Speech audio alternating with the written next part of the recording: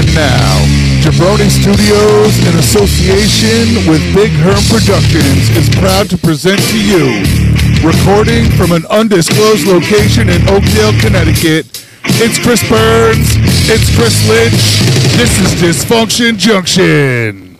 Ladies and gentlemen, from the state that has put two of us on our ass with allergies today, and one guy in Colorado who just is a dickhead, we want to take you on a ride tonight, a musical ride.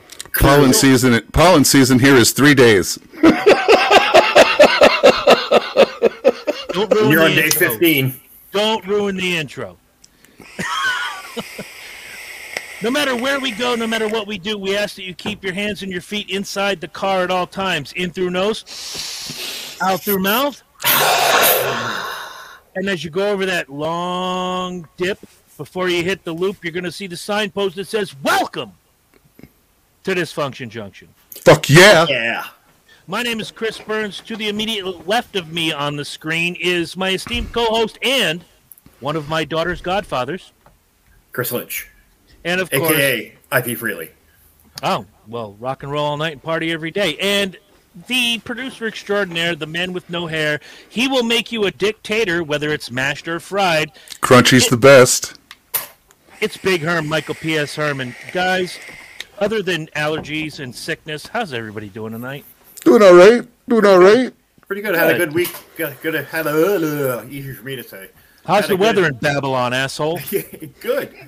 It just finished raining. Good second half of the week last week. We saw John Fogerty Thursday night, which was Nice. Better see his ass before he dies. I tell you what, man, for a guy in his 70s, he rocked harder than most young kids today. And he lasted longer than Prince. Yeah. Oh, you want to make jokes, Herm, huh? You want to make jokes? Yeah. But it was a very important tour because it's the Celebration tour. It's the last one before he dies. I'm sorry, what? Well, no, besides that, it had been 32 years since he lost the rights to play his own music. And No he finally- shit. Yeah, that's right. That finally happened, huh? His wife fought for the last 20 to get them back, and they finally relented. And now he can play all his own music without having to pay a royalty. Yeah, Shit he wrote 50 years ago. He Right. can now perform live. I think the 97 Right. Premonition tour that I saw, yeah, I said that, 1997 Premonition tour. Almost 30 years. Yeah, I heard, Fortunate Son and, all the good CCR shit. And then, of course, the solo Fogerty stuff. Wow. Has it been that? Wow, it has. Wow. All right. Yeah. I'm going to shut up. Yeah, so it was the first night of the tour. His kids' band, his two sons, Harky Har, were incredible. I mean, one of them looks exactly like he did in 1960, whatever, and sounds like him. He's got the same singing voice. And the other one is a hell of a guitarist. And if people don't remember, John Fogerty is one fucking awesome guitarist. Oh, absolutely. He broke out in a hammer-on solo halfway through the show, and the crowd it went silent because everybody's just standing there or sitting there looking at him like, holy shit, this guy can actually shred. That's something I wouldn't have thought from Fogerty, who's doing hammer-ons. He revolutionized the guitar sound of the 60s. I mean, he was like a silent revolutionary during that whole. I mean, you hear a CCR song, you know it's John Fogerty's guitar. Of course. It's got that crispy crunch to it, and then with the finger picking and all that other stuff, kind of led into a hard rock heavy metal. All right, so into the 60s, into the 70s, and then Dane Cook was Saturday Night, which was an amazing show. He made fun of woke quite often. okay. He made some jokes about it. It was good. All right, I'll have to watch the Dane Cook. I just saw he has a special on Netflix or something. I am going to watch it. I like Dane Cook for the 15 minutes he was popular. He was really good. I want to go back to Fogerty for a second because you hit on something that really, it's going to go into a lot of what we talk about tonight. Right. Is that you hear certain guitar players, Hendrix, Clapton, Fogerty, Eddie Van Halen, Dimebag Darrell. I can't think of really Prince. I will throw Prince on this list. You heard Prince and you knew that was Prince playing that lick. There are so few guitar players, and maybe on the way low end, I'll throw Ace Frehley on that list because he does have a distinct guitar sound. Jeff Beck. Ooh, look Jeff at you. Beck doesn't. Jeff Beck. He's the only. Jeff Beck's the only person I know that actually makes a guitar. He can make the guitar speak. Yeah. It almost sounds like there's lips and it's enunciating words when he. Well, plays. I would like to introduce you to two names: Carlos Santana and Steve Vai could do the yes, same thing. yeah. I'll give you both the same thing, but for the exact same reasons. Yes, but yeah, I thought he was a great guitar player. Yeah, Jeff Beck and Eric, what the fuck's his name? Did a lot of. Eric Johnson did a lot of. Eric Johnson did a lot of stuff together in the late 80s into the 90s. Speaking of which, I want to point out to you guys that it's the 30-year anniversary of Eric Clapton writing his biggest hit after his kid fell out the window. Tears in Heaven. I knew I hit it at one point. Yeah. It took a kid falling out a window to make a right. number one So song.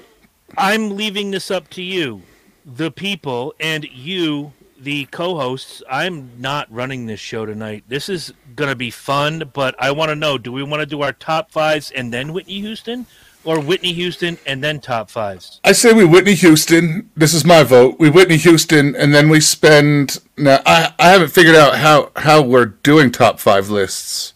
Like, are we going to do each person's separately and comment as it? Because it's not like we can go around like questions and No, it's or we all have or like when we did our own stable, you know.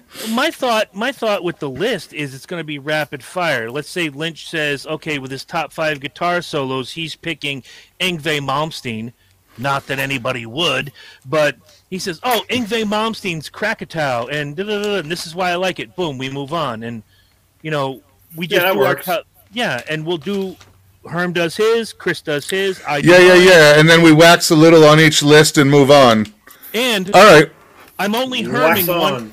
I'm only herming one category. I have one honorable mention. I have 3.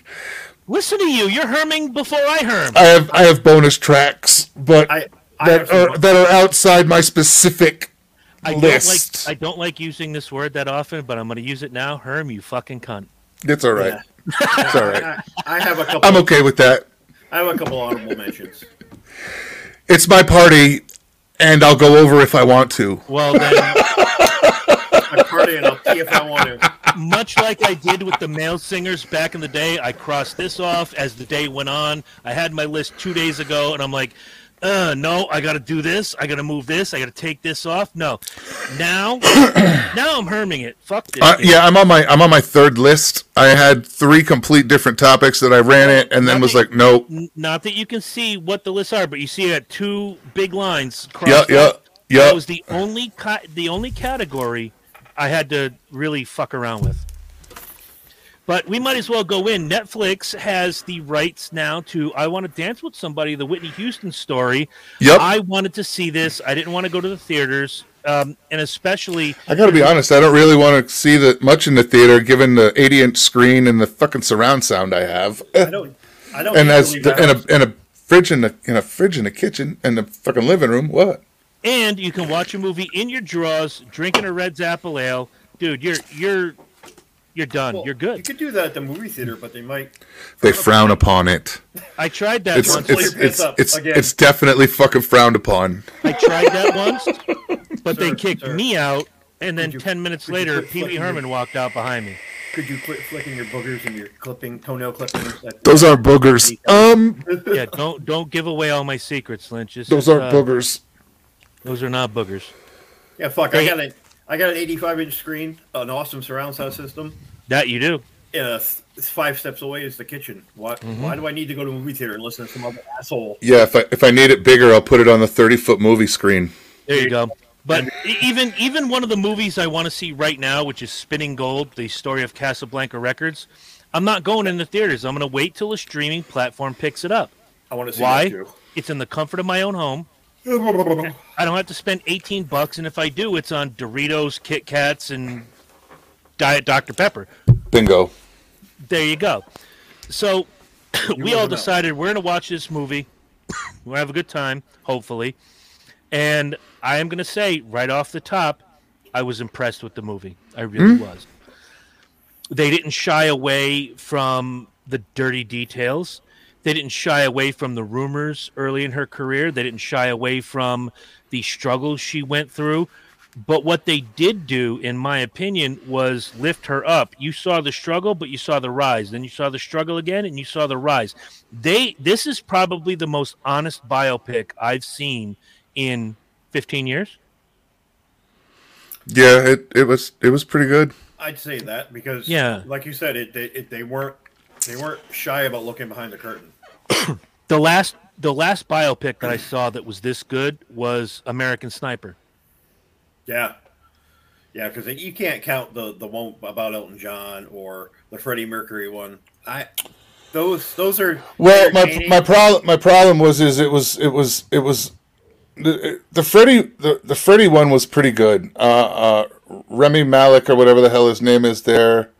I thought he did exceptional with it, and I thought they nailed a bunch of shit that man. I thought it was pretty good. Elton John, it was all right. If they didn't they turned it into like some 40s musical, which the minute that started, I was immediately checked out. And I wanted to see the Elton John life story. I wanted to, see the pain and the struggle and this and that without seeing every scene turned into some fucking cabaret gimmick. I'm even though I'm not a. Here's what I'm gonna cut this off right here, and say, you know how I feel about certain things. I watched Liberace Behind the Candelabra, and was it Douglas? Help me. Michael Douglas. Yeah, Michael Douglas and Matt Damon. Matt Damon played his boyfriend. Yep. As graphic as that film got, I loved that film. It was a really, really good movie. Exactly. No, it definitely was. And Michael Douglas did a hell of a job. Oh my God! Did he not have those mannerisms down? He had the girl who played Whitney Houston, spot on. Got to give her mad credit. Yeah, go ahead, please. She looked just enough like her to where she was very believable. Yeah, it wasn't an impression. No, it was it was mannerisms and the way she spoke and tilted or moved her head. We'd all seen her do it in interviews. We'd seen her in real life. It was pretty good. The one scene that got me, and easily it was there were two that got me. Was one where she's starting to bubble and she's starting to rise, and they pantomimed the "I Want to Dance with Somebody" video, where she's in that glittery silver dress and she's walking through that hallway, and I'm like, God damn, it looks just like the music video. Yeah. And she had everything like down to a T, much like Rami Malek as Freddie Mercury. This girl had her shit together. The second scene that I thought was very powerful was her singing at the Super Bowl. Yeah, that was a good when one. she's in the wings, and she's a tad bit nervous, and right before that, they're like, Whitney, you just got an offer to do the Super Bowl. And her and Bobby are sitting on the couch going, the Super Bowl? Like the Super Bowl? The Super fucking Bowl? And they're just going back and forth. And it's like celebrities can get giddy too. So it made her more into a real person than we ever knew about. Right. So, I mean, as far as I'm concerned, everything I wanted to talk about with this movie, I'm done. This was a fantastic film, beginning to end. I can't say anything bad. I've never given a movie a 5-star review on this show, but guess what? 5 stars from me. Absolutely. Yeah, I agree. Yeah, I'll give it 5. Definitely. What did you like solid 5? Tell me more about what you guys thought. I thought it was more. It was more of the same. The way she played the character, you didn't feel somebody was playing the character. You just kind of felt like you were watching Whitney. Mm-hmm. The cinematography and the effects for the way they recreated some of those scenes. They're really, really good. Were really, really good. Like, I didn't realize I was watching the It's Not Right, But It's Okay when he comes to her with the song and she's like, wait, no, and she starts doing she gets the song and how she wants to how it's going to be done. Right. And then they cut to the video, and I was doing something or moving through the room and like had to double check because I walked through and that was the Whitney Houston video, and then was like, wait, no, that's not Whitney. This is that movie. Because they cut a lot of footage in that was real. Like the footage at the Super Bowl was cut in from footage at the Super Bowl. Right. But they recreated that scene with her acting it, but the crowds and all of that stuff, they used a lot of real fill. So you really felt it was all the same stuff.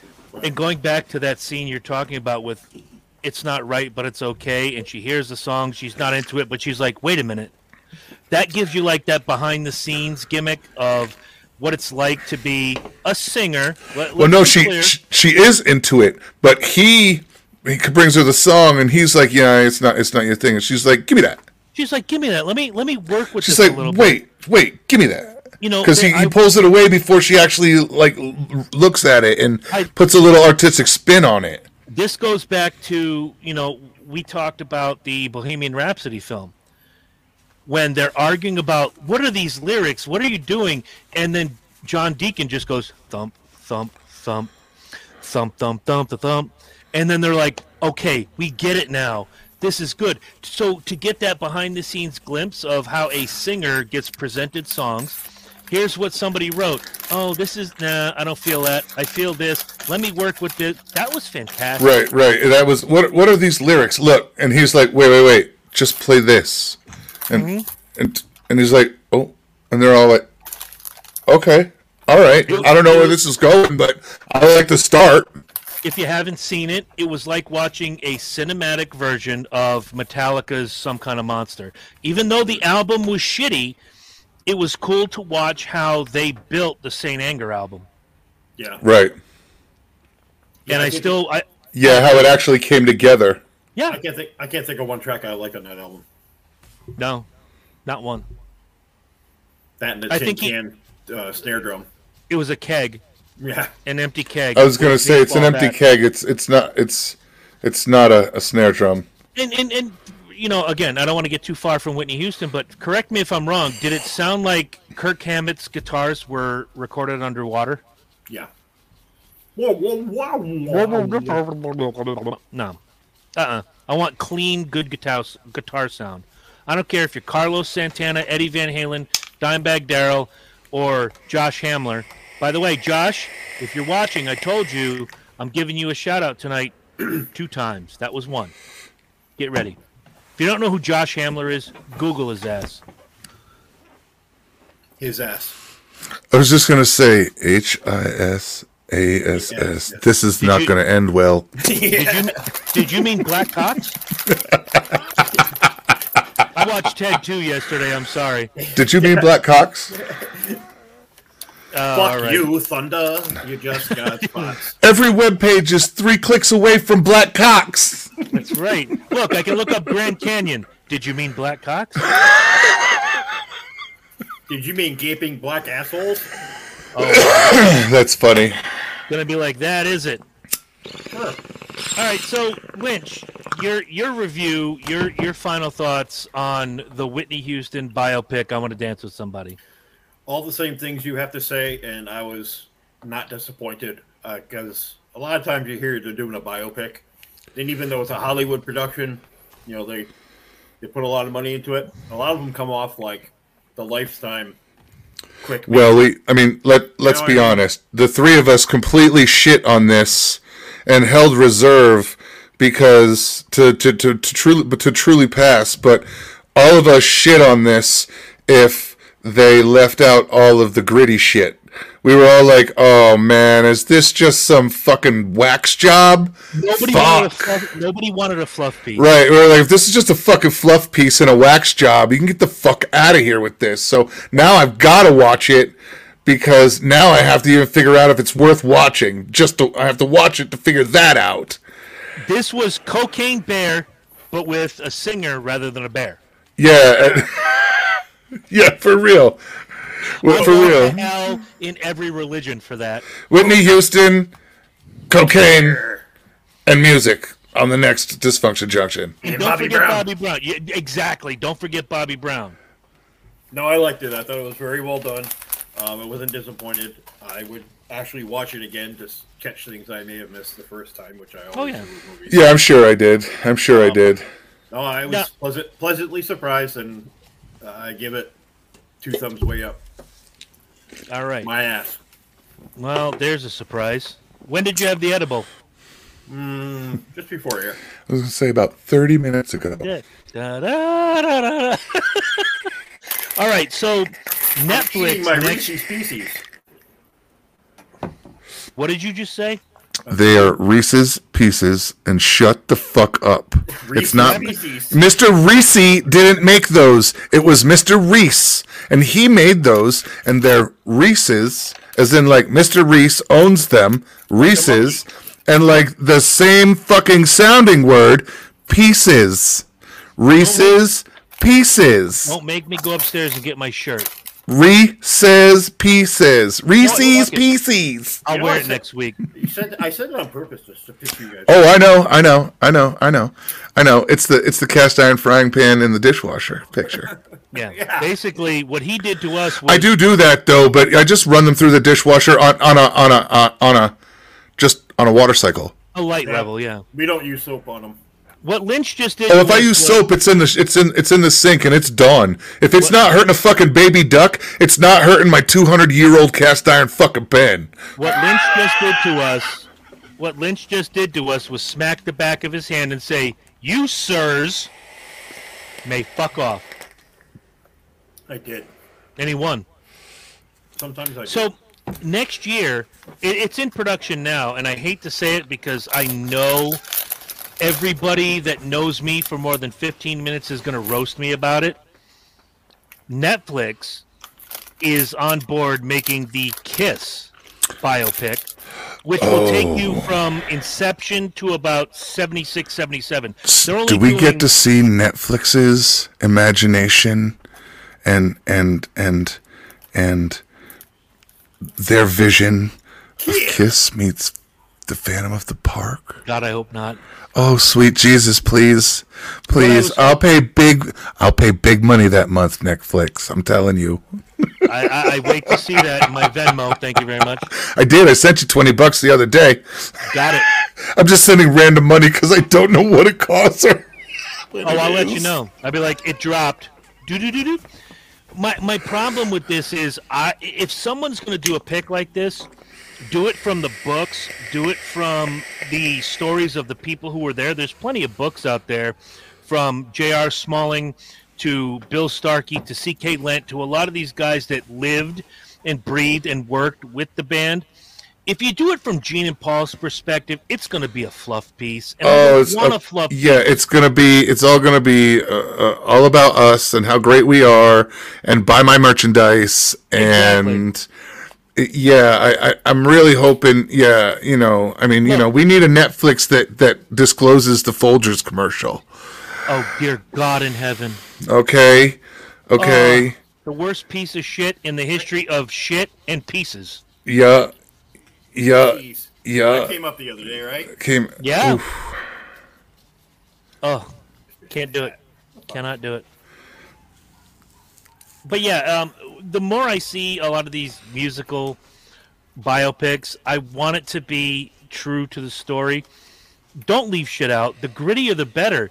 And right now, I want to Dance with Somebody like one step above Bohemian Rhapsody. In that, well, I think so personally, because I wasn't a huge fan of as much of a fan as that. I don't know. I loved Bohemian Rhapsody for what it did. It gave you, enough of a backstory. But whoever made this movie, I Want to Dance with Somebody, really dug deep, and they did their work. And as well, they should get rewarded. This should be one of the top. It should be an award-winning film. I don't know what year this was made, and I don't care. They should win a bunch of awards for this. It probably won't, but I agree with you. I got an idea for a show episode coming up, and I want to run it by you now before we get into our top 5 lists. And this would be like one of the best viewer participation things we could ever do. Much along the lines of these top 5 lists. The top 5 acts, whether it's solo, band, whatever, that is not in the Rock and Roll Hall of Fame that should be in the Rock and Roll Hall of Fame. And the Rock and Roll Hall of Fame is inclusive. They've got rap, they've got pop, they've got this. They might as well call it the Popular Music Hall of Fame. Yeah, they might as well just call it the Music Hall of Fame. Because really the only thing they don't do is they don't do a lot of country, but that's only because country has like Grand Ole Opry, and that technically was their awards and their grading system for a long time. That is their like they Hall of right they have their own subgenres within their whole thing, so they have their own music. The Country Music Awards. Right, we're 27 minutes in, and it is my pleasure to say, Derek, you're banned from the show. You want to put that up on the screen so people know why we're banning Derek from the show? They've got Depeche Mode. Not really. Is Depeche Mode a Rock and Roll Hall of Fame act? I want to know. I'm going to the Google machine right now. And you guys can talk amongst yourself. Well, Lynch left. Depeche Mode. No, but they're in. What do you mean, no, but they're in? You can't be in the Rock and Roll Hall of Fame unless you're in the Rock and unless you're an inductee. Which, by the way, the greatest American rock band of all time is in the Rock and Roll Hall of Fame. You're welcome. I still love Derek. Is Depeche Mode in the Rock and Roll Hall of Fame? No. Ooh. Man, that was a lot of urine. 2020. Was that when they went in? Yep. Oh, that was COVID year. So I'm pretty sure that's like a stats book. There's an asterisk next to it, right?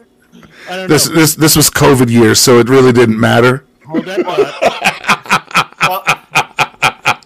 They would have put Gonzo from the Muppets in there in the Rock and Roll Hall of Fame that year. Wow. They could have, and people would have accepted it. Josie and the Pussycats. So while Herm is blowing his snot all over the place with his bullshit, I want to read to you the 2020 Rock and Roll Hall of Fame inductees. And it goes, Depeche Mode, the Doobie Brothers, Whitney Houston, 9 Inch Nails, T-Rex, John Landau, Irving Azoff, and the notorious B.I.G. So keep talking your shit about the 2020 Rock and Roll Hall of Fame. Well, I know. I'm just saying that Depeche Mode. Well, no, they needed fillers. You know what I mean? Like they had Biggie. They had Biggie. Everything else could just be anywhere it wanted to be. You know, they had Biggie and the Doobie Brothers. That's pretty much that could have been the list that year, and everybody would have been happy. Of that list, I have one question: who the fuck is John Landau? It's there. Bingo. Wasn't he the actor that? Oh, Martin Landau. My bad. Was he the doctor in King? No, that was Dr. Landau. No, that was Dr. Landau. No, shit. He was a big time producer. He produced some of U2's earliest stuff, some of their best stuff. The Rattle and Hum and U2 has best stuff. Joshua Tree and Rattle and Hum are two of the best rock and roll music albums of their time. Breaks my heart, but U2 had two good albums. And those are two of them. Rattle and Hum being one of them. Rattle and Hum is an incredible fucking album. The B.B. King song knocks it out of the park. Flowers and Italy. Thank you for that. I need, this video with Flowers in Italy. That one. Like, what the fuck are you talking about? Fuck. Oh, so all right. So now we have our top 5 list. We each came up with a category, and I don't know where we want to leave. You know what? I'm gonna say it like this. Fuck it, Lynch. This was your idea. Yeah. You have the first category, and we want to run through your top 5 first. So, Lynch, take it away, my man. Explain and talk. Explain yourself. Explain myself, please. So these are no particular order. I don't know about you guys, but I didn't rank them. These are 5 of my favorites. I did. I ranked them. I ranked them. See, I didn't, because to me they're all equally great. So the best you can get is a C. Yeah. Exactly. Continue. C+. Exactly. Don't aim high. Aim for the middle. Heard he completed the assignment with minimal effort. Excellent. Yeah. C plus B minus. We're gonna go there. What did we say pre-show? I'm gonna get paid to shit. Yeah, you did. I'm gonna get paid on company time. All right, That's top right. 5. Mine was I picked guitar solos. Yes. Like I said, these are in no particular order. These are just 5 of my favorite guitar solos. I will start with Prince, Purple Rain. The last 7 minutes of that song are fucking phenomenal. And I'm gonna put a hyphen there. Prince, I'm herming it. Oh, Jesus Christ. One fucking pick in, and we're herming it. Already? We're starting this shit already? I want to get it out of the way. All right. I am also going to put Prince's I Could Never Take the Place of Your Man, the album version. The first 3.5 minutes of I Could Never Take Your Place of the Man is, a nice little pop tune. And then it goes into this funk, jazz, fusion. I don't know how to describe it for the next 6 minutes, and it's a beautiful piece of music. So that's my number one. I just made an honorable mention on the guitar solos because fuck you, Lynch. Okay. And fuck you, Herm, for inventing herming it. I have an honorable mention for guitar solos. There's a surprise. Jesus Christ. I'll see myself out. Well, you're already home. Here's a box. Put everything from your desk in it. Security will be here in a moment. The box is only this big. I am, by the way, in the Speedway Review Studios, where I will not be tomorrow night because I'll be watching AHL playoff hockey tomorrow night in Hartford. Providence Bruins versus Hartford Wolfpack. Maybe one type of Bruin will fucking make it. Yeah, I doubt it. Hartford's up 2-0 in a 5-game series. Fuck me. I'm going to be watching a celebration. It ain't going to be Bruins. Come on, Providence. I don't want to say I think I jinxed those games by not watching it. Well, I blamed it on you anyway, so it doesn't matter. It's like my wife. When I wake up in the morning, I just say I'm sorry. When she says why, because I'm going to fuck up at some point today. Because I lasted 90 seconds, whatever. But anyway, I'm going to go back to the list. Number 2, David Gilmour, Comfortably Numb. Ooh. Gave me the chills when I was a kid, and it still gives me chills now if I'm in the right mood. Just a beautiful piece of music. Number 3 is Roy Clark, Magdalena. Magdalena. God bless you. God bless you. Roy Clark was probably one of the most criminally underrated guitar players of his time. Absolutely. For those of you who don't know who Roy Clark is by name, just think the roly-poly guy with the curly hair on Hee Haw. And the Muppets. Who played guitar. And if you're under 30, Google him. Yeah. He again, just another beautiful piece of music that takes you on a hell of a ride. Fantastic choice. Number 4, I have so many honorable mentions. I don't know if I want to slip my honorable mention onto the list or not, but I don't You're gonna think make the I vein will. pop. I'm throwing Metallica on the list. And my favorite Kirk guitar solo is 1.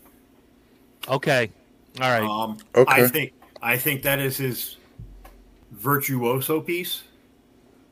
I think it see, that's the last decent Metallica album of the old school Metallica. And all right, I'll buy it. And I think that first album with Jason, even though you could never hear him on the mix, was probably them at their best before they went the Bob Rock way and came out with the Black Album. Very, very, very good. Very, very, very good guitar piece. What up, Leon? I'm also going to herm this pick in an entire album. Jesus Christ! Wow, I'm not even going to herm myself that much. Eric Johnson, Cliffs of Dover, the entire album. Okay, yes. And I want to say my number 5 is another guitar virtuoso who doesn't get he gets the credit he deserves for being really, really great. Is Joe Satriani with Summer Song. Nice. Oh, great pick. Those are my 5. Satch was like number 7 on my list, and I tried to work him in, couldn't do it. I mean, I looked at all genres too. I looked at country and western. I looked at rhythm and blues. I mean, to me, our 4-chord blues is there isn't such a thing as a bad solo. You know, when you're talking Muddy Waters, B.B. King, all those guys, there really isn't a bad guitar solo. So that's a category into itself, right? So, there are bad guitar solos. Just there are, but I mean, anything in that blue spectrum, with old school blues, they're all beautiful. They're all beautiful. Sure. You know what? I'm just gonna jump over Herm. Herm can last. He can eat it. He can be the main event of this list. With my list, I wanted energy and feeling. I wanted the hair on the back of my neck to stand up when I heard these guitar solos. It doesn't have to be a virtuoso thing. It just has to be, energy and emotion. And number 5 on my list is Carlos Santana, Black Magic Woman. That's a beautiful, beautiful piece. Oh, that man can make a guitar sing. And Maria almost made not Maria. Yeah, it was Maria. Where it was it Wyclef or whoever singing is like, and he would say played by Carlos Santana, and then he just like ba-da-da-da. But Black Magic Woman to this day makes the hair on the back of my neck stand up. Yeah, it's a beautiful piece of music. I will say that God appears on my list twice, and the first time God appears on my list is right now.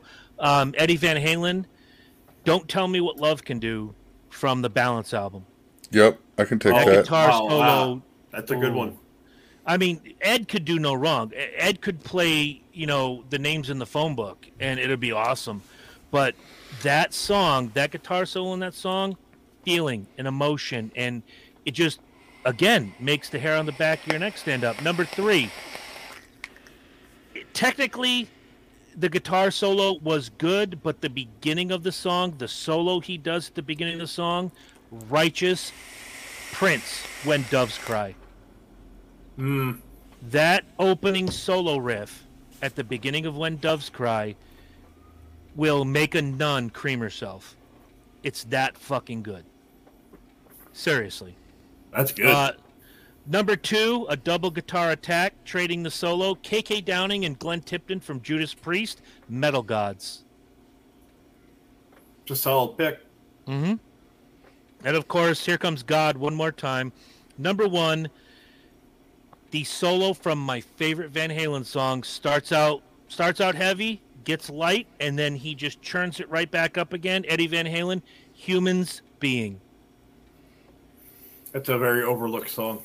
It's underrated, and of course, because it's a Sammy era song, people don't put that in the virtuoso Eddie Van Halen. But come on, if you're a guitar freak and you listen to that song and you're not impressed, you don't have a pulse. Get out of my face. I'd listen to him play the ABCs for an hour.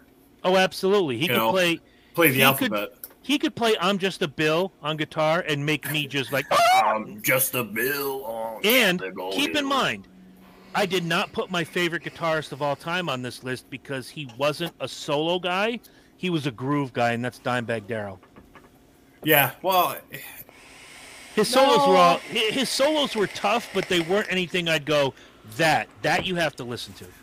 One of my honorable mentions is Zakk Wylde. I would say Dime would be definitely on my honorable mention list. Cemetery Gates, the solo in that it literally made the hair stand on my back on my arms when I first. If we did a top 10, Cemetery Gates makes it. No, that's. But oh. my honorable mention goes to another Prince song, and Herm will remember this because the first time we heard it, we had heard the singles from the record because I was stealing the cassette singles from the radio station. But when we got the full album and the opening song came on, Thunder by Prince and the New Power Generation. Oh, yeah. That song is, like you said earlier about somebody else, criminally underrated. It showed Prince's versatility as a guitar player. Yeah. His single 7 is another great song that opens up that album. And that's probably one of my favorite at that era, formerly known as Prince. Yeah, from the Androgynous album, yeah. Yeah, love that. I love that album. All right, this is where shit goes sideways. Herm, your top 5 guitar solos. Wait a minute. I was supposed to do lists for each of your topics, too? Don't be an asshole. No, I'm serious. I thought we were each... Well, then I am way underprepared for class. I thought we were each making our own list, and then we were doing them. That's what I thought too. Have you ever been on the show before? Yeah, I have. Yes, I have since the inception. And I didn't realize we were doing 3 topics of lists because we usually each do a list and it's one topic. I did a list for everything, so I guess I'm gonna be the asshole. Make me the asshole. Play the music now. Make me the asshole of the week. How does it feel to be a real Ladies and gentlemen, asshole? I'm the asshole of the week. How does it feel to be a real asshole? Oh my God. Ladies and gentlemen, for the first time in history, actually second time, I was the asshole of the week once before. So I'm the first 2-time winner of asshole of the week. I'm a 1-time winner. I get the special prize. Well, shit. I had 3 lists. Hey, well, look at it this way. Herm, Here's we're your going to go to you participation next. sticker. Herm, we're going to go to you next with top 5 one-hit wonders, and I can chime in. But my top 5 music videos, not only do I have 5 music videos, I have 3 honorable mentions, so fuck you, Herm. Oh, and my honorable mention, which was supposed to be the add-on to Lynch's list, was People Get Ready with Rod Stewart, with Jeff Beck. The end of that song. There is no real solo in that song. There's like a 3-minute outro. That's all Jeff. It's a jam. It's just beautiful and a personal favorite guitar solo. That's all right. By the way, I got to go back. When we were talking about the Bruins, Zach said, "Remember, every time you get up for a beer, the Bruins score." Now, this is the P Bruins we're talking about, not the actual Boston Bruins. I was sober for both of those games. Steve Blanchard, whoever you are, I love you so much. Steve, guy that I worked with out at Noble. That's funny. I love you so much right now for that. But Zach is right. If I go to this game tomorrow night, which I will, Hartford Wolfpack, Providence Bruins, Calder Cup playoffs, and I get up to get a beer, the Bruins are going to score. So my Venmo is at Chris-Burns. Send me beer money. So every time I get up, the Bruins score, they move on. If that's what you want. If you just want me to go have a good time, just say, fuck it. I don't give a shit. Fuck it. If you're on my friends list on Facebook, you can find me on Venmo. Send me beer money, bitches. Send bunny. Send beer money. Did you say bunny? Send bunny. Maybe. I might have. Send bunnies. Sit on the stairs again. Do it all. Send it all. Do it. All right. So Herm's list was... All right. So my list is top 5 one-hit wonders, and I specifically went with more rock and roll-y one-hit wonders than like pop wonders. All right. My list is pop-centric. However, it spans... Yeah, I mean, I've got some crossover shit, but I've got a bunch of decades here. Number 5. My list spans 4 decades. Number 5, we're gonna go with Dexy's Midnight Runners and Come On Eileen. Nice. All right. Because everybody knows that song and nobody knows another fucking thing they did. Nope. Here's a good one. We're gonna go way back. We're gonna go Norman Greenbaum and Spirit in the Sky. Wow. Yes.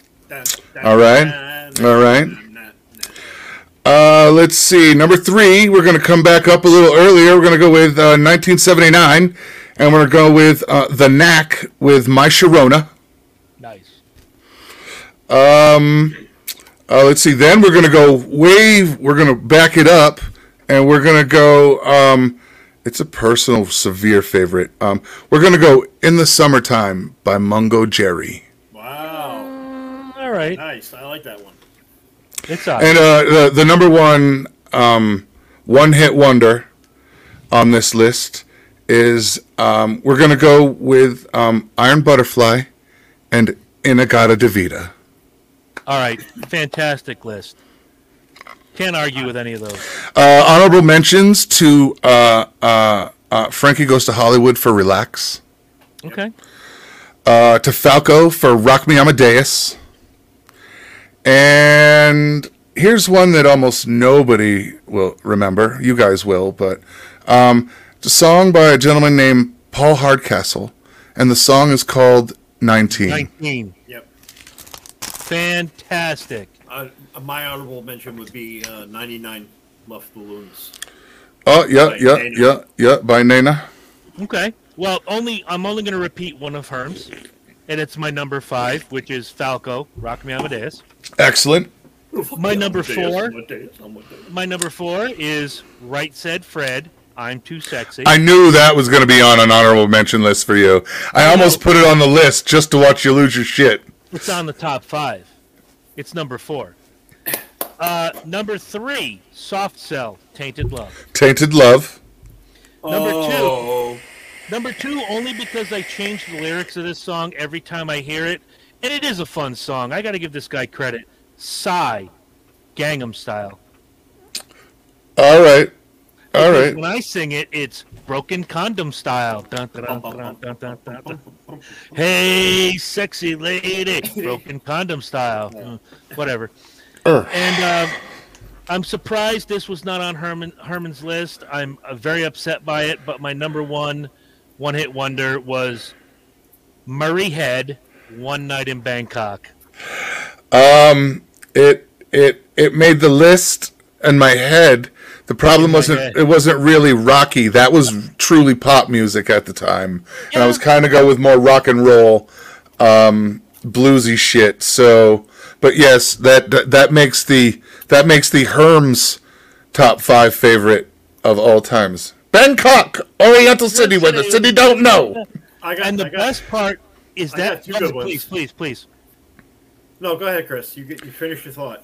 No, my creme de la creme of the chess world with a show with everything but Yul Brynner. My only thought was that song survives because, you hear it every now and again on elevator music, but when they did it in The Hangover 2 with Mike Tyson singing the song, it exploded all over again. Oh, yeah.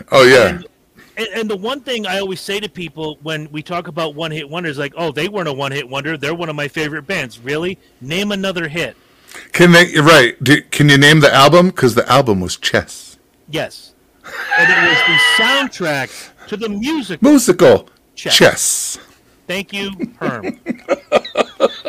You have survived the week of being canceled. So 2 good one hits as a honorable mentions. Billy Vera and the Beavers. And the Beaters. What did you think? And it needs to be that live in the club version. Yes, my father loved that song, just like I did. I prefer the version in the train station with Michael J. Fox and Courtney Cox. Well, that's that version that they play on that is the version that everybody loves. Yes. There is actually an album version of that, and it's horrible. I have an honorable mention. It's kind of like the same thing as like what's their name, the power trio, Wilson Phillips. No. He said power trio. Oh. Power trio. I'll remember it. All but right. That brings me to an honorable mention for one-hit wonders. Chris de Burgh, The Lady in Red. Yeah. Who did the Flame? Well, I can't remember their name. They're not a one-hit Thank wonder. you. No, not at all. All right. On the dark side. What's that? On the Dark Side. On the Dog. John Cafferty and the Beaver Brown Band? Yeah. They had 2 or 3 in that string. Right. I don't remember them, so that's the only. Well, you don't remember what you had for fucking breakfast, this so. Is true. This is also true. You know, Okay. you don't remember what you had for breakfast. I can remember right. 40 years ago, but I can't remember yesterday. Wow. What the fuck's up with that story? At least you didn't say 30 years ago. He's on it. He's on the button tonight. Gotta love it. All right, so my list, and you guys will chime in because I know you will, was top 5 music videos you've ever seen. And for me, it wasn't so much that it had to be like a Michael Jackson Thriller, big production. Did it have impact? When you first saw it, again, it goes back to the guitar solos. Did the hair stand up on the back of your neck? So I'm going to start with number 5 with Ghost. He Is. If you've never seen the video, It's a good video. it is a total mockery of Jim Jones and the People's Temple. It's a beautiful song. If you've never heard it, please look. If you've never heard something I put on this list, and chances are 1, 2, 3 of these you may not have, go look it up. These are fantastic videos, and they encompass like that. It's like seeing, oh Christ, the One video, because you mentioned Kirk Hammett earlier and the One song. When you saw Metallica's first video, you'll never forget it. Mm-hmm. That was Impact. When you saw, and for me, the video, like if I were to point to say Megadeth, was Hangar 18.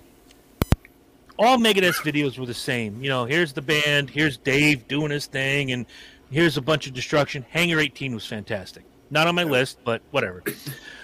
Number 4, I'm really not a fan of his videos, but this one kicks my ass every time I watch it. Every now and again, I need to pick me up. I'll watch this video. Weird Al Yankovic, CNR. Yeah, that's a good one. If you don't know that video, go out and watch it. It is hilarious, making fun of the White Stripes, but you know, pumping up Charles Nelson Riley, who, if you don't know who he is, dude, you guys are going to do a lot of Googling tonight. I can see this now. I don't give a shit. Number 3, Josh Hamler. Here comes your second shout out. All right. Josh Hamler, Nathan Hunt, my good friends from Shaman's Harvest, The Come Up, from the album from 2016, which was Red Hands, Black Deeds. That video is fantastic. It's gritty. The song and the video make sense with each other. That's what I love. Number 2, and I'll never forget the day I saw this one because I was with Herm when I saw this one. When Michelle Pfeiffer walks into the video with that outfit and straddles that chair and looks and says, "So, you got something on your mind?" Coolio, Gangsta's Paradise featuring LV. That video, wow. Fucking phenomenal. Great Amazing. song, too. Absolutely. And number 1, even though the band never appears in the video, is, again, Ghost, Dance Macabre. If you've not seen that video, go watch it. The song is very 80s. You'll love it. The video is great. The dancer, I swear to God, is... It's about corn, Dance on the Cob. Kind of. The main girl in the video, I swore to God the first time I saw it was Lady Gaga. It was not. And my favorite dancer is the first one you see crawl around the floor. The Spanish chick. She is so hot. My honorable mentions will go to Michael Jackson, Dirty Diana. Fantastically edited video. Live shots. Cinematic shots. Live shot. Cinematic shot. Wang Chung, Everybody Have Fun Tonight. Why does that guy never smile?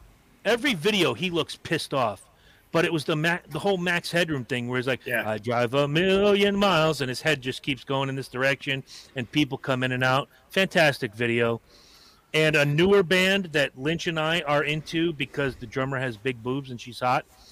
And the singer, wow, she's growing into herself day by day. Liliac, Seven Nation Army. Yeah, that's a good video. There's a lot of other ones too that I remember. Peter Gabriel, Sledgehammer. I was just going to say the Peter Gabriel videos, Sledgehammer and Big Time, were Big time. Big time. again, I'm a huge Peter Gabriel fan. I like Peter Gabriel era Genesis. I grew up listening to that. That video won all kinds of awards that year. Fucking A, right? All over, like all of them, like all the awards. And I point that video out a lot when flat earthers talk about CGI. Look at CGI in 1986. It was Peter Gabriel and Dire Straits. Go fuck yourself with a ring. Yeah, and it wasn't even that. It was green screen. It was the best we had was green screen, and it was so new and so awesome. Like that was the state of the art. Did you choose Sledgehammer? Yeah, Lynch. Yeah. So when the train comes out of his mouth, that always it was like yeah.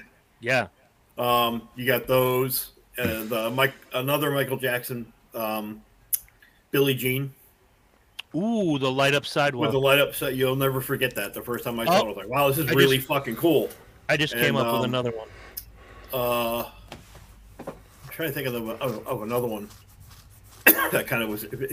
They're all earlier videos because when MTV actually still played videos. And they actually meant something. They were little movies. They weren't just the band standing there doing this anymore. What the hell was? Fuck, I'll remember it. All right. Probably not. I came up with one because in the music video genre, I love story videos. And Paul McCartney and Michael Jackson Say was a story video. That's a great video. And it was fucking phenomenal. I love everything Paul McCartney does. Paul McCartney could sing the menu at Lucky House, and I'd be happy to buy the record. Oh, yeah. I'd shell over $30 for that. Fuck yeah. Number 27, beef and broccoli. Go, Paul! Yeah! Oh, I was going to say In the Air Tonight. Ooh, great video. Just his face. Just his face the entire time.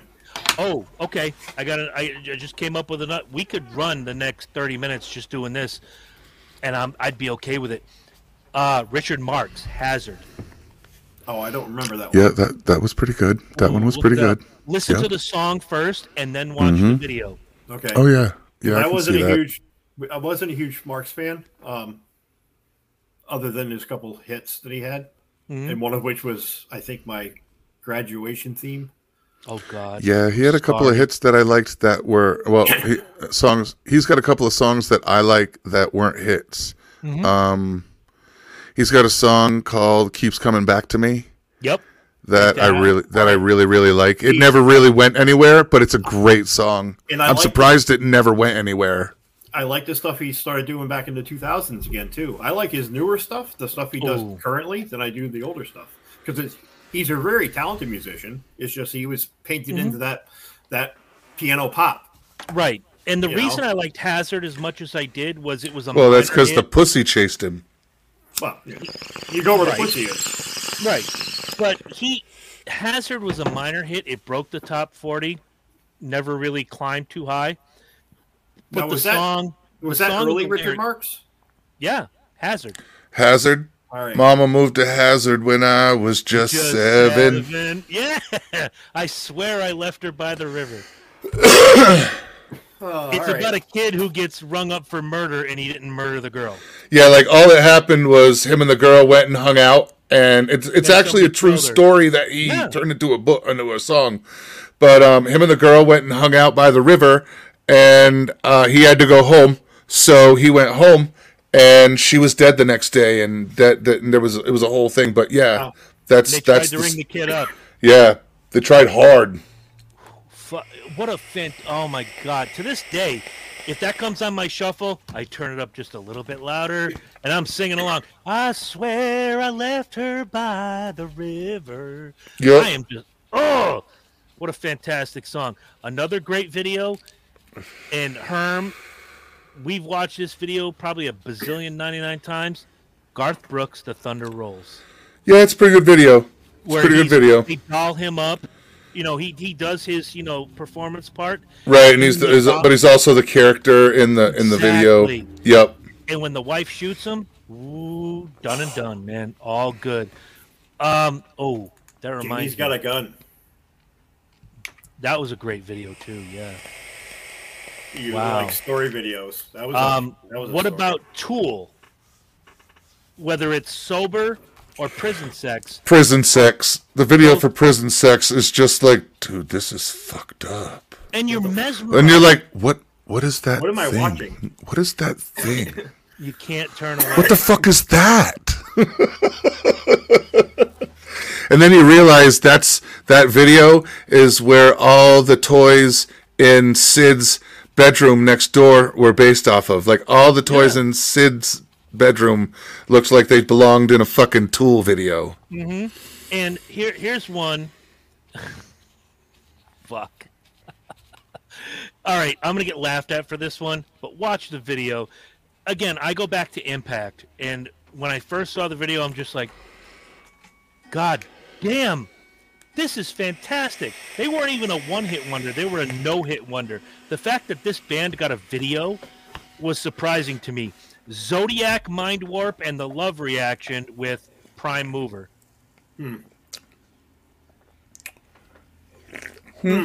And I'll take it one step further. I'll go with Britney Fox, Girls' School. Yeah. Oh, God, we're walking down a dangerous path here talking about music videos. You guys, you better start writing this shit down, because you're going to have a lot to YouTube tonight with these videos. Wow. Fuck. Sinead O'Connor, Nothing Compares to You. Great fucking video, very simple. Yep. Wow. That was good. Yep. Henry Rollins, Liar. Oh, yeah. What was that Madonna video that got all that controversy? Which one? Erotica. No. No, Video. Like a where Prayer? It was a Black Jesus. Yeah, it was like a prayer. Like a prayer. It was like a prayer. It was a very good video. Because again, Absolutely. it's a story video. It tells a story. And give her credit. All of her videos in those days were stories. Even the Papa Don't Preach video was fantastic. Danny Aiello. Yeah. Like, Jiminy Christmas. Overrated band, underrated video, Poison, Fallen Angel. Yeah. I like, I was thinking about this the other day. Biggie with Hypnotize. Ooh. That's a good video. And I was scrolling through YouTube and that came through. I was like, oh, I actually watched the whole video. I hadn't seen it in a long time, but that's a good one. The video that changed my life as far as rap music is concerned, went out the next day, went out and bought the cassette, brought it on the bus, and everybody lost their shit. Straight Outta Compton. Everybody on that bus, to this day, if I called Jimmy Savage and I said, hey, Jim, Straight Outta Compton, the next line out of his mouth would be crazy motherfucker named Ice Cube. Boom. We all remember it. And the movie, I love the movie, by the way. It's not even in my top 5 of biopics, but that song, the beginning of that song, the first thing you hear, you are now about to witness the strength of street knowledge. You knew you were in for some shit. Only on the explicit version. Right. Wow. Unbelievable. More recently, the band that did the videos on the video on the treadmill, OK Goes. I have no idea. You're going way back. Hang on. Yeah, OK Go. Here it goes again. Okay. You got to know it. They're on 4 treadmills, and then they're walking and dancing, and then they trade treadmills. Okay. I know you've seen All it. right. Everybody on the planet has seen it at least once. I'm going to tell you guys about this video. I want you to watch it, but do not watch it with English subtitles or you will be ruined for life. Rammstein, Ich tu dir weh. I love Rammstein. I don't know what they're talking about, and I'm sorry I ever looked up English translations of these songs. That is my favorite Rammstein song, but I love the song, and I was like, I wonder what they're saying in English. I will never do that again. I will just listen to Heine, Feine, Stein, Weine. Okay, that's fine by me, because I don't want to hear, I put rats in your urethra. Like, what? Huh? The fuck? No. I put a rat, a hamster in your ass. Right? I took a rusty saw and sawed off your vajayjay. Like, ah! No. Yeah, the lyrics definitely don't translate to English well. They don't convert well. Listen to Rammstein, and they're singing "Ich define Stein define," and you're It like, sounds great. Fuck yeah. Hey, Justin Thomas White's in the house. What's up, Justin? We're talking about our favorite music videos. Tell us yours, or be fired forever. Fatboy Slim with Christopher Walken dancing. Weapon of Choice. Okay. That's a great one. Okay. If I Only Had a Brain by MC 900 Foot Jesus. Oh my God! In heaven. That hits 2 categories. Wow. Ba-bum, ba-bum, bum, bum, ba-bum, ba-bum. Higher. Can you hear me? Higher. I'll be there for you. Bum, ba-bum. Okay, if you're gonna look up MC 900 Foot Jesus, you have to look up the Beavis and Butthead version. Yes, Please. it's just fucking. It's fucking. And then watch the actual music. I'm gonna video. do that. I'm gonna mail myself somewhere. You know, it'd be cool if, like, I put myself in a box.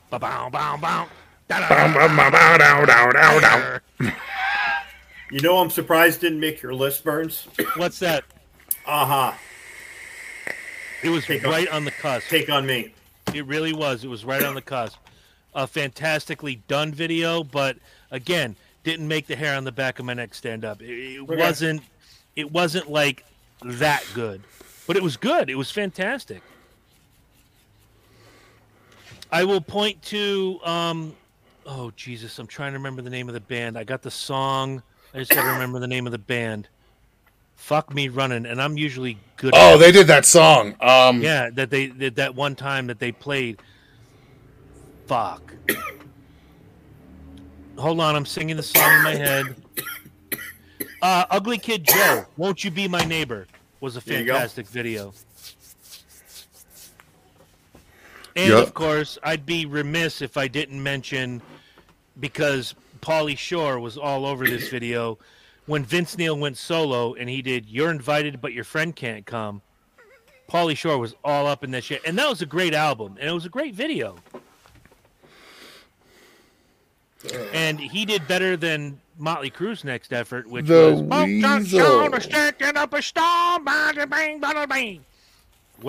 John Corabi said. Whatever John Corabi was mumbling. Absolutely. That was mumble rap before it was cool. Yeah, it was mumble rock. It was bad. Johnny Cash, Hurt. Fantastic. That's a good great song, great video. Yeah. Transform Trent Reznor's song into something completely different. Absolutely. You know, now I'm gonna go into my YouTube. It's like he wrote that. It's like he wrote that song about Johnny Cash. Yeah.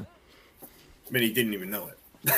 9 Inch Nails, if we're going to talk about that. Closer was a great video. Yeah. Oh, most of their videos are good.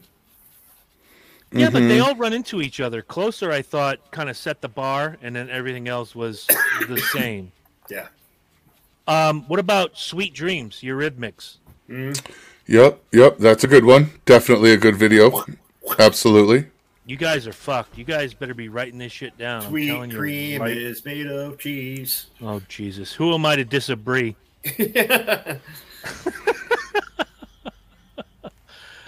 Oh, my Lord. To give my future ex-wife some credit, the very first Hailstorm video, I Get Off, with the cop that looks like Bob Backlund. Is Bob Backlund still in there? He's still in there. Have you watched that ever, Lynch, or are you just saying that? No, because you guys do it all the time. No. He hasn't watched it the way we have. We watched it live, and we were pissing ourselves laughing. Backlund is still in there! And it was Heenan. Heenan always like, is Backlund still in there? And there's Monsoon. Backlund, I'm sending you the link just of the Royal Rumble match. Okay. You have to watch it before next week, and have fun with it. I wish it was the one that Ric Flair won, but it wasn't. I won't tell you who the winner was. I'll tell you he was bigger than Herm and had 2 asses. It's quite a few of them back then. No. No. That last cue just straight up gives it away. Well, not to Lynch. Look, He doesn't- see, there's one here, and then look, then there's one another one underneath. down here. And we would say it jokingly, watching him on TV until we went to. Yo, you know what his Raw. name mean? You know what his name means in that language, right? Two asses. 2 asses. We made that shit up. But when Herm and I went to Monday Night Raw in 1993, and this particular gentleman, who is no longer with us, came to the ring, you could just see Herm's jaw. He really does have 2 asses. He does have 2 asses. They're right there. Look, 1, 2. Oh yeah. You'll get the link. You'll have a good time. Oh, it'll be great. Herm, wasn't that the Royal Rumble where one of the Bushwhackers was like, he's doing his gimmick to the ring, and he gets up, and no sooner does he get in the ring than somebody throws him out. He's immediately eliminated as soon as he steps inside the rope. He's like doing his thing and plowed over. Yep. It's the record for the shortest fucking battle royal ever. Yep. He was in there for half a second. If that. And I remember Monsoon. He whacked his way in, and he whacked his way out. Okay, so speaking of the wrestling gimmick, did you all see in the mid '80s the Land of 1,000 Dances where all the wrestlers sang and it was like the dumbest video ever? Yes. Oh, Yes, we've seen that. Absolutely. my heart. That You said 1993. 1993 Royal Rumble. All right, I'm looking at all the dudes in there from that lineup, and I don't I see gotta hear this. Adam Bob AFA, Bam Bam Bigelow, Bart Gunn, Big Boss Man, Billy Gunn, Bob Backlund, Bobby Heenan, Bret Hart, Brian Knobbs. Yeah, I'm sure he does. Brutus Beefcake, I love that. Bushwhacker Luke, Yep. Crush, Diesel, Doink the Clown, Earthquake, Executioner, Fatu. That's got to be the guy you're talking about. No? Then you got Gene Okerlund, Giant Gonzalez, Gorilla. Oh, so you're looking at the cast rather than who was actually in the Royal Rumble, because Gene Okerlund, if he was in the Royal Rumble, Herm and I would have shit ourselves. No. I would. Why did I not buy tickets to that? It was in Providence, for fuck's sake. We missed Gene fucking Okerlund. Shit. This is just everybody on the roster. Okay, here, hold on. I'm gonna do you a solid. Oh, wait, I'm gonna. there's more. Oh, Kamala, wow. Coco Beware. I'm trying to figure out who the fuck you're talking about. All right. Well, by the way, Dark Side of the Ring Season 4 is coming out, and I cannot wait because part of it's going to be Magnum TA, Adrian Adonis. There's a lot of good dudes on this list, and I am excited to see this. If you haven't seen Dark Side of the Ring before, go to whatever streaming service you have. Yokozuna. And Gotta be Yokozuna. why don't you go Google a picture of him and find I out? got it right here. Yeah. Does he have 2 asses? Yes, he does. Yeah. There's one. There's this one up here, And there's one down and then there's a little one down here. And if you look hard enough, there's one on his stomach too. Ooh. Holy shit, that is a big motherfucker. But yep. Yokozuna is Japanese for with 2 asses. We made that shit up. But seriously, I mean, when you have to watch this, Lynch, and when you watch it, the funniest thing is going to be it's coming, but you're going to laugh nonetheless. Hey, so-and-so is in there, and Ric Flair and Kerry Von Erich and all that. Is Backlund still in there? Backlund is still in there. Set the record that night for the longest time in the Royal Rumble, which did not get beat until 2004 when nobody beat his record because WWE has erased the child murderer from existence. So yeah, it was the child murderer that beat Bob Backlund's record. No, Chris Benoit. Benoit. Benoit. Benoit. You know how many times since that happened where, and my daughter gets the joke to this day, like, do not make me go all Benoit on your ass. You mean like the balls? Benoit balls? For real, No. do we have to have a Benoit moment right now? There's a picture, and I will find it, and I'll put it up on the dysfunction page. When she was an infant, she was asleep on her little mat in the living room, so I snuck up next to her, and I put her in the crippler crossface, and the caption was, "Why didn't you tap out?" So fucked up. You're going to hell. In every religion. I know this, and I'm okay with it. I'm okay with that. I already have reserved seats. Right? Wow. So we went off the deep end from music videos to professional wrestling. We did. Yes, we did. But you know what? But speaking of professional wrestlers in music videos, professors of wrestling, what? Professional wrestlers in music videos. Captain Lou Albano. Oh, absolutely. That was groundbreaking. That whole video, Cyndi Lauper. Yeah. She was ahead of her time, I think. Yes. I mean, not just the multicolored hair and the weird. No, but the way that she involved and coordinated with that whole rock rap, that whole rock and wrestling thing, that collaboration was just fucking brilliant. Well, technically, I mean, if you want to talk about it, that was kind of by accident. We need a big fat Italian dude to play Cyndi Lauper's father, and her boyfriend / later husband / later ex-husband, David Wolf, said, "I know just the guy. We'll get Lou Albano from the WWF." No, I know, but Vince ran with it, and she played along, and it was beautiful. It really set her career off. Funny story. If you ever Google the Piper's Pit that Piper did with Cyndi Lauper. Oh, yes. And they get into the tussle, and she smacks him with the purse. The purse was supposed to be empty. She emptied everything out except a little perfume bottle, and it left a mark on Roddy's head. Did it? Oh, yeah. And he talked about it in his book. I wish I could have interviewed him, but he was drunk that day. Fuck, I'm still pissed off about that. You have a nice family. Have a great Thanksgiving. Just sign my book, fuckface. Yeah. But yeah, but yeah, I mean, think about, all right, here's one for you. Best celebrity cameo, whether it's rock and roll, actor, or whomever, in a music video. Oh, man. The guy from Animal House in Twisted Sister videos. Ooh. Not one, but three. Niedermeyer. Yes. I can't remember the actor's name. Mark Metcalf. There you go. I knew it would come to me. Like Christmas. For me, it would be, I can't remember his name. Lynch will know this. The guy who played Sipowicz on NYPD Blue. Dennis Franz. Thank you. He appeared in and I'm going to call them by their name. I don't give a fuck about cancel culture. The Dixie Chicks. Goodbye, Earl. That's played a great Earl. video. Oh, my God. Great song. That whole album is great. They were good, but then they got political, and I'm like, no, you're too leftist for me. Just sing the fucking hit. Yeah, make me happy and do what I paid you to do. Right? Just sing Earl.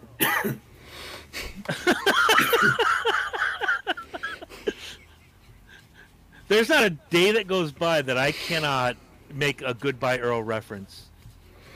Just sing Earl. Yeah, just sing Earl. Had to Goodbye, die. Earl. Had to die. Great fucking tune and great fucking band, but they went woke and now they're the Chicks, which describes every group of women I see at a bar on any given occasion. Who are those people? Those are the Chicks. The Chicks. It's not like those bitches, but they're the Chicks. What are those? Those are called Grotopotamuses. They're indigenous to the Grotopotamuses. They're indigenous to the city of Groton, near and around the naval base. I have not heard that in a dog's age. Wow, the Grotopotamuses. That's funny. You always knew when the boats were out to sea, when ladies' night, and all the land heifers were at Christopher's. You're asshole to elbow with every Navy wife ever in the history of ever. Speaking. That's a really nice wedding ring you got there trying to grab my cock with. Right? Speaking of the Del Mar, Winch. Yeah. Corey from the Speedway Review. By the way, you can watch tomorrow night. I will not be a part of it. I will be at Hartford Wolfpack versus Providence Bruins game. Corey wants to know when you're going to make the trip, you and me, to the Golden Banana. Oh, we'll see what happens this summer. As long as Nicole's there, I don't give a shit.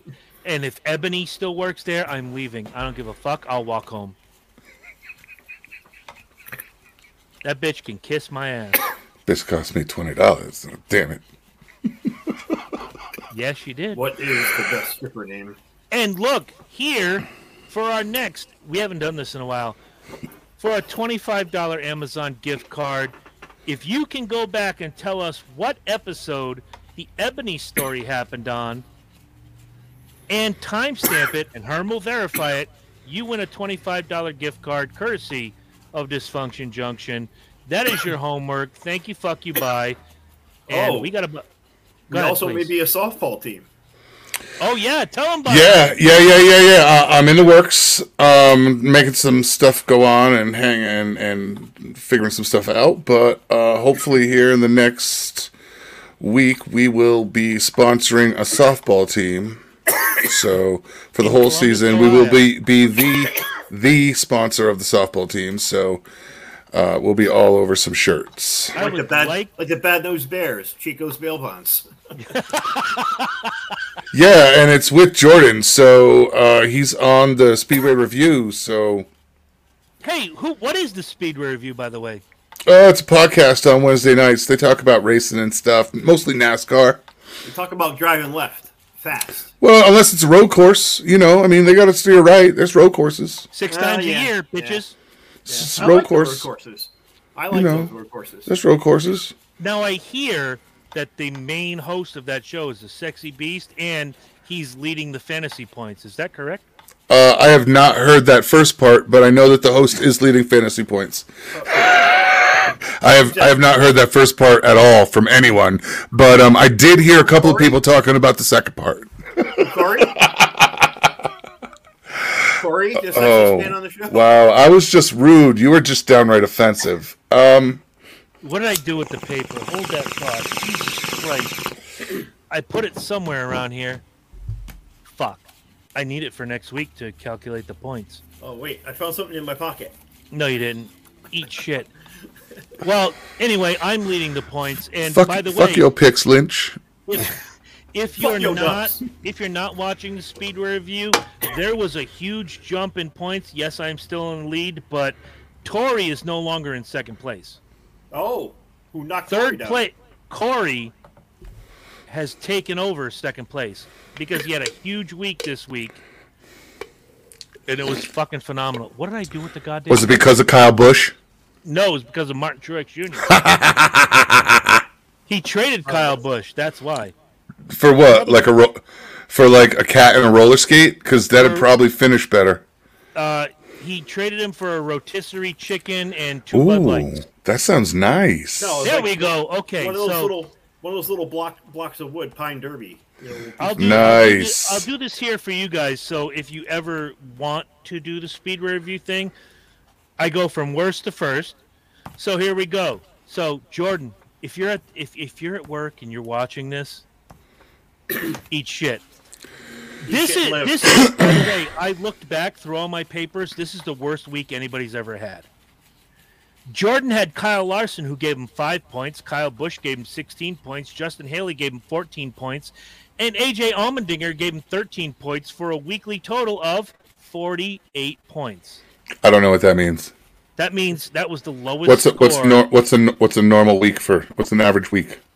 An average week, if I had 100 points plus? Anywhere between 80 and 100. Okay. How does fantasy NASCAR work? I take the points. The same as football. You buy slaves and you bet on them and you hope they perform.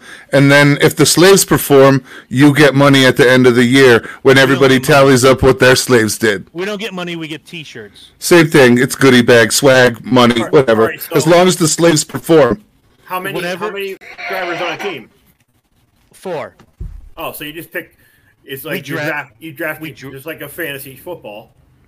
But with NASCAR, what we do with the speed review is you get 1 through 10, 11 through 20, and then the field. Your 4th pick is random, whoever's left. So think about it. Only 4 guys are going to go out of the top 10. Mm-hmm. So you have an opportunity to pick another top 10 driver and boost your point total. Jordan didn't do that at first. Tori did, I did, Corey did. We'll find out in just a minute. But, yeah, this is the lowest point total we've had in 2 years of doing this. Wow. Yeah, I had to look it up. I had to go through all my papers and be like, did anybody ever get a 48? No, the closest one was me with a 55. No physical ability. Get in that car and drive 500 miles, John. You'll find out. I am not even playing with him tonight. But I will say, and I want to say something nice about John while he's on here. With the week I've had, and I told you guys about it, and the bullshittery that I've had to go through, John has been there every step of the way. So John, I'm gonna tip my hat to you. Thank you for being just an actual decent guy. Even though the next time you spew filthy shit about NASCAR, I'm gonna slap your lips. We have an answer to the gift card question. Oh! Okay, hold on. I want to hear this. The question was, what episode was the Ebony story?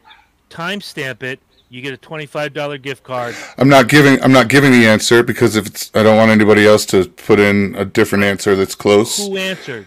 It's not an answer. Zach. Again? No shit. Yeah, he's already hit with episode and timestamp. So yeah, I just saw it. Apparently he let his fingers do the walking, and yes. He probably had that shit written down. I'm looking at it right now. He's got the motherfucker. I'm like we have an entry, so. Well, you know what? No, I said the first person that comes in, I am gonna go make sure that timestamp is good. Right. That's like I have. It's like a bingo right now. It just has to be verified. If Zach is the correct answer, you were the first, and you will win. And this time it won't be pink. I did. I bought him a pink gift card. Ooh. I didn't see him for quite a while, and I haven't seen him for quite a while, if I may be honest. And when I brought him his gift card, I didn't know that his current child, who is 5 months old-ish, was going to be a girl. So when I bought the gift card, it was pink. I did it on purpose. So this time, it will not be pink. Congratulations, Zach. Once nice job, verify buddy. that you are the winner, then... he's the wiener. Yeah, right? You're the wiener. You're the Look, all right, now I got to fuck with John again. NASCAR is as much of a sport as tennis. Go fuck yourself. Eat shit. I would take Kevin Harvick. I would take Kevin Harvick, Rusty Wallace, Ricky Rudd, Harry Gant, Richard Petty over Serena Williams 9 times out of 10, twice on Sunday. And I'll throw an extra name in there just to make Herm happy. Fat ass Jimmy Spencer. Goddamn right. If you're a fat fuck and you can get in that car, I'm not going to say anything. Hi, John. But if you're a fat fuck and you can squeeze your ass into that car and do 500 laps without eating a cheeseburger halfway through, you are an. I mean, let's be honest. There's a level of conditioning that needs to happen in that environment. It's hot. A little bit. It's not power steering either. You're basically wrestling with that car, because the car literally just wants to turn right, and you're continuously focusing it left to stay on the track, because the car kind of has to be set up to go to the right so that you can stay when you turn left. Yeah. You know what I mean, for balance and all that shit. You're dealing with wheels, and there's a lot, man. I mean, those dudes get their ass kicked for 4 hours. I say right. It's a pretty shitty environment. And you put up John's last question. I want to put this out there. How high? John's never ridden a motorcycle before. Okay, so you have a fire suit, which is heavy because, well, it's a fire suit. It has to last for a little bit. Then you have the helmet, and it's an insulated fire suit. The only thing they are cool suits for the summer months where they pipe something in, but if the cool suit breaks, you're fucked. Ask Rusty Wallace about that in 2002 in California. Cool suit broke, won the race, collapsed after the race. Not only that, but it's not power steering. And I remember Herm asking me back in like 94-ish, like, Herm is a mechanic. Herm can fix anything. I give him a lot of credit. But he's like, tight versus loose. Like, what are they talking about? Okay, tight, they can't turn the car. There's no power steering, so you're just not able to turn the car. Loose, your ass end is all over the place. You have too much turn. So they put the wedge wrench in and they adjust shit. And look, if you don't think it's an athlete, John, I'm gonna make you this offer right now. I have a friend named Joe Bowen. He's always watching the Speed Review. Isn't that the president? No, that's Joe Biden. He's okay, all right. Joe Bowen is not my mistake. My mistake. Joe Bowen runs the Rusty Wallace driving experience. So if you ever want to get in one of those cars and test it out, I'll pay for it. You want to get in one of those cars, and I've said this to a lot of people, and usually most of them go. I know Herm would be like, "Fuck yeah," but and Lynch would be the same thing, but they also understand the nuances. But not to get off the topic of Dysfunction Junction, I'm really we're going too speedway eccentric. You want to get in the car? Get in the car. I say we give John Daly a 30 rack of beer and shove him in one. John Daly with a 30 rack of beer could win Talladega blindfolded. I think that would be interesting to watch. I'd buy that ticket. Oh, absolutely. And I'd buy that ticket. Blasting a shotgun out the window every lap. My kid told me the other day, she was like, you know, that SRX series is coming to Thunder Road right down the street from my house. I'm like, you know who's going to be there? Your favorite, Darrell Waltrip. Boogity, boogity, boogity. Oh, I got to get to see him? No, he'll be in the broadcast booth. She got pissed. She goes, I'm not going. Yeah, I got to be honest. I'm kind of interested. There's a drag strip about 15 minutes outside of town. I'm very interested to check out the local drag strip. That's pretty fucking awesome. You know who just won his first drag race ever in the history of ever at 145 years old? Tony Stewart. Really? Yeah. He married a drag strip driver. I didn't know that. Female, of course. You know, forget all the jokes I told about Tony Stewart over the years. But he's an asshole, but he was a good driver. It's okay to be an asshole and be a good driver. I think Look behind me. Good. Yeah. I love Kevin Harvick. So do I. He's tough as nails. Yeah. And what did he do? He got in the car of Dale Earnhardt when St. Dale died. So, you know, you got to give him credit where credit is due. But yeah, Tony Stewart won his first drag strip race and then won the day, like the Nationals that day. I'm like, Jesus Christ. This guy is, yeah, right? You know, a guy like him is not going to lay around after he retires. No. He's going to find a hobby, and that's his hobby now. Well, I mean, again, look behind me. Stewart Haas Racing. Yeah. He owns the team for cars. What is it? Only drags around here are at the Speed Bowl, and anyone can run. Not true. Drag strip was... Zach, if you can retype that in English, that'd be great, because... Can you put that up?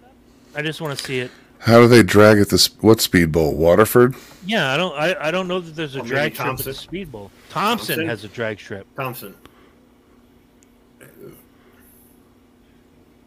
Yeah, is that in English? Yeah, it says anyone can run. It's not a true drag strip. He wishes CT still had one around okay, here. See, you speak Zach. I speak English. What the fuck's Zach saying? I don't know. Just keep playing. I don't know. Just keep playing. Right? It's funny. You're getting paid. Every now and again on the group chat, on not ours, but another group chat, all male, of course, because it's a focus group.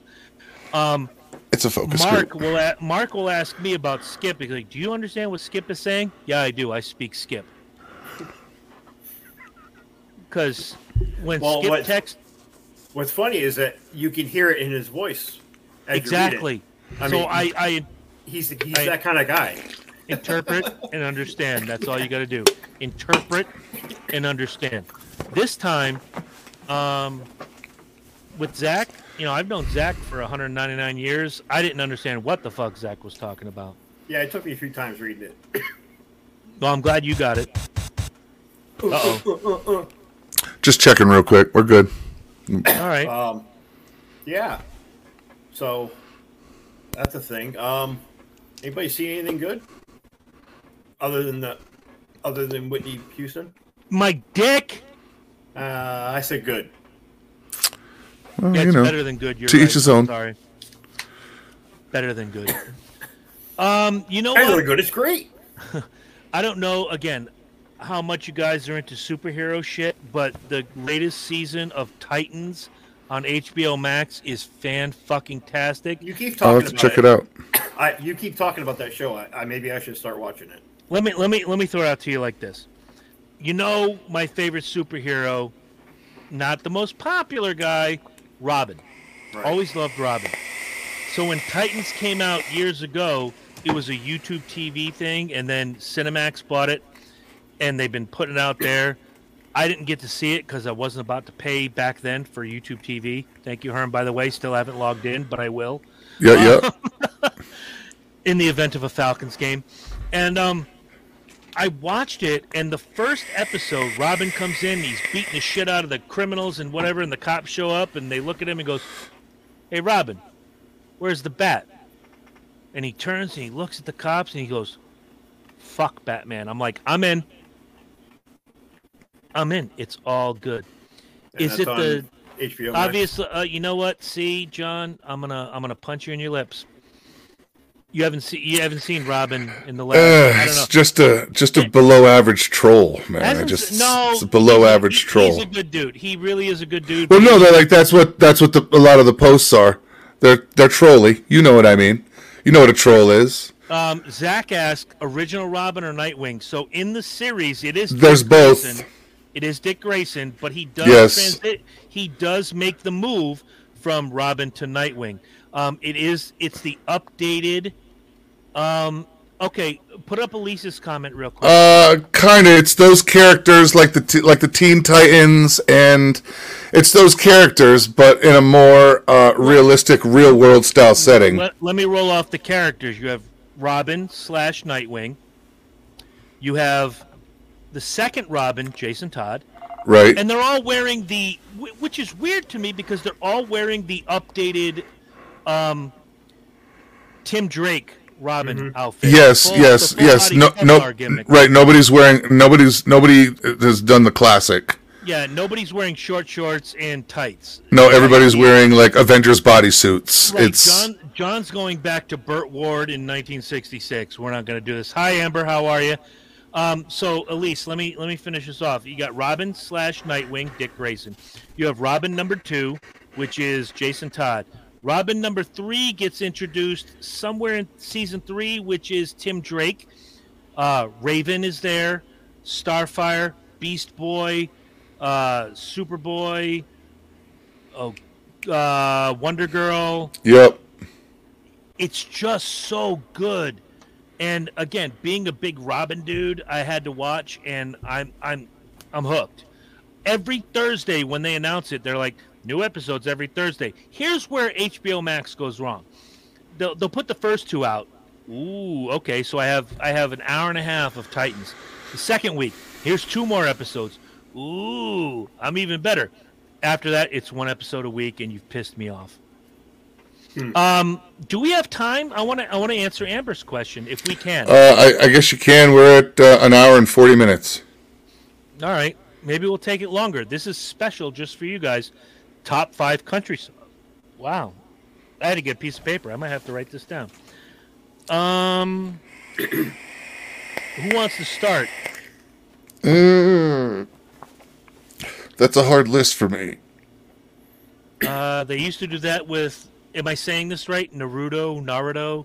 I've heard it so many times in different ways, but I'm going to go with Naruto. On Toonami, it sucked ass. Elise, I'm going to tell you this on my eyesight. No, it's legitimately good. It really is. And for Elise's case, I'm going to say this. If I'm wrong, I'll just give you the Ghost tickets. I'll give you the Liliac tickets. You go to the show by yourself with the jackass of your choice. I'm putting my rep on the line. If you go to HBO Max and you watch Titans, you will be involved, engaged, and you will be entertained.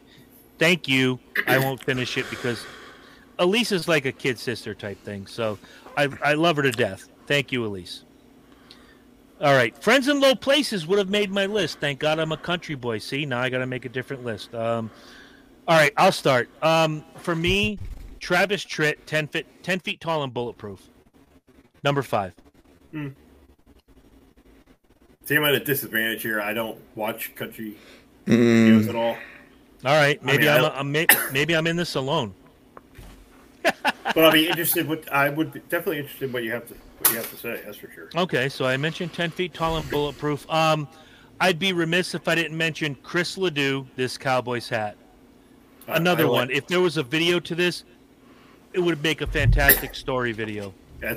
I like Chris Ledoux. I do like. This one is a Travis Tritt song, but it's Travis Tritt's music with comedy behind it. Travis Tritt and Bill Engvall, Here's Your Sign. There you go. My number 1 country song is going to flip people out. Country Roads, Amarillo by Morning, Kansas Jackson, Find Out Who Your Friends Are. All right. How Do You Like Me Now? Great song, but if I'm going to go with a Toby Keith song, I don't know the name of it. Somebody out there going to help me. I'll put another $25 gift card on the line.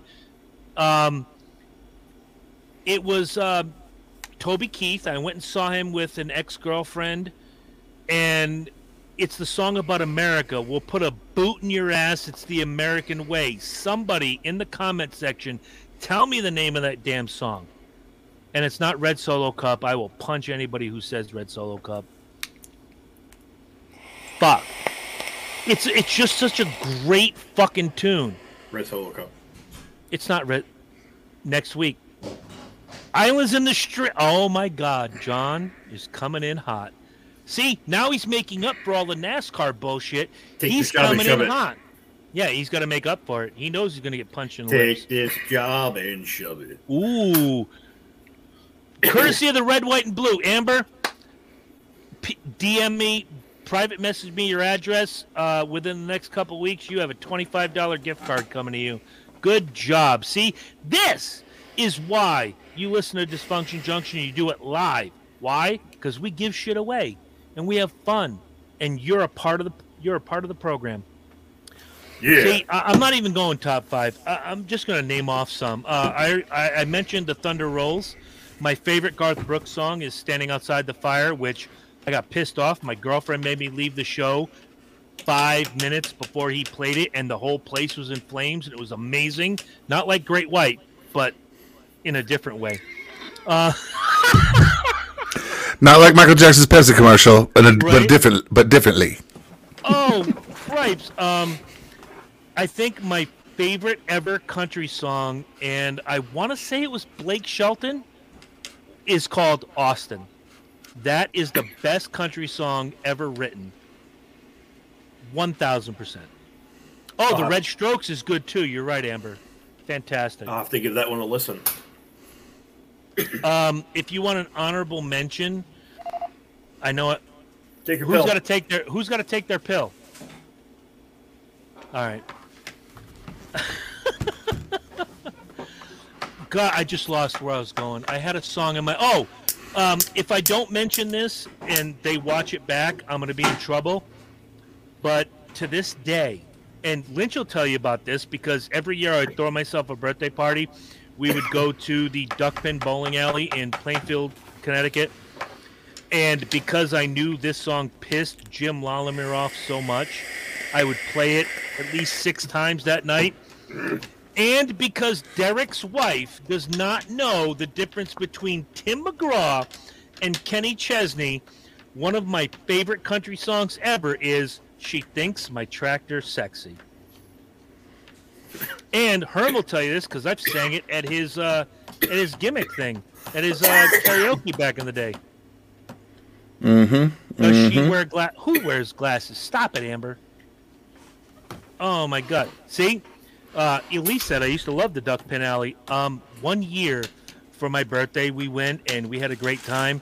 My cousin Rachel walked down. You know, in between the alleys where the ball return is. Rachel, my cousin, love her to death, walked down in between the alleys and stole 3 pins. Gave one to me, she kept one, and she gave one to my cousin Lee. We all signed it for each other like we're fucking celebrities. And I still have it somewhere here in the house. Dude, great memories. You know what? That's a show. Memories. not next week, but... Memories. In the like the corners of my mind. Oh, sweet Jesus. The top country song ever to me has got to be Who's Gonna Fill Their Shoes. Nice job, Amber. Who's that by? Okay. Who's that by, Amber? Tell us. For me, like, if I had to pick the top country song ever, it's a twofer. One from one album, one from the other. It was a story continuation. It was, and I can't remember how it goes. It was both Travis Tritt. I'm a huge Travis Tritt fan. Tell Me I Was Dreaming, and I think Anymore came first. So Anymore was the first one. George Jones, thank you.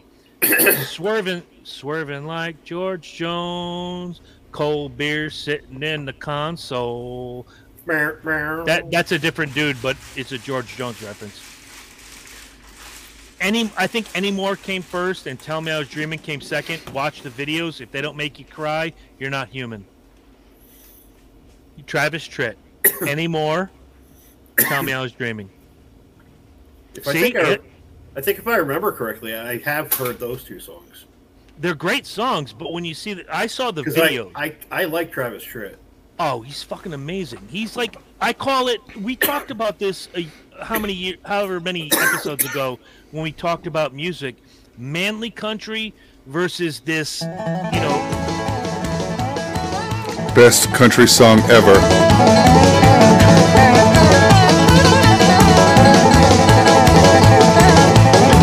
Well, some say I'm not country, and that's just fine with me.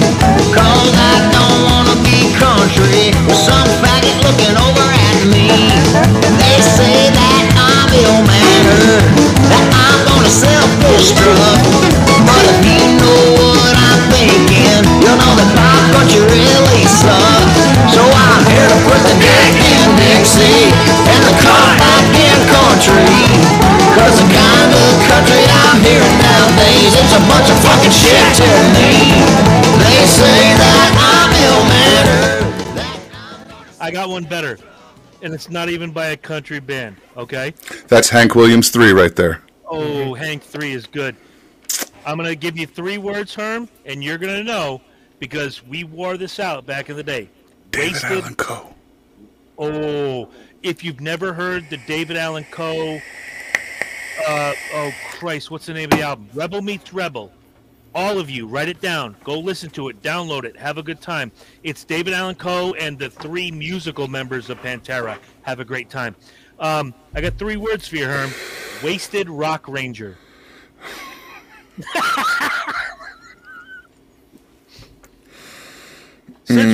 Since we brought up Great White earlier, they did a country song as a B-side called Wasted Rock Ranger, and it's horrible.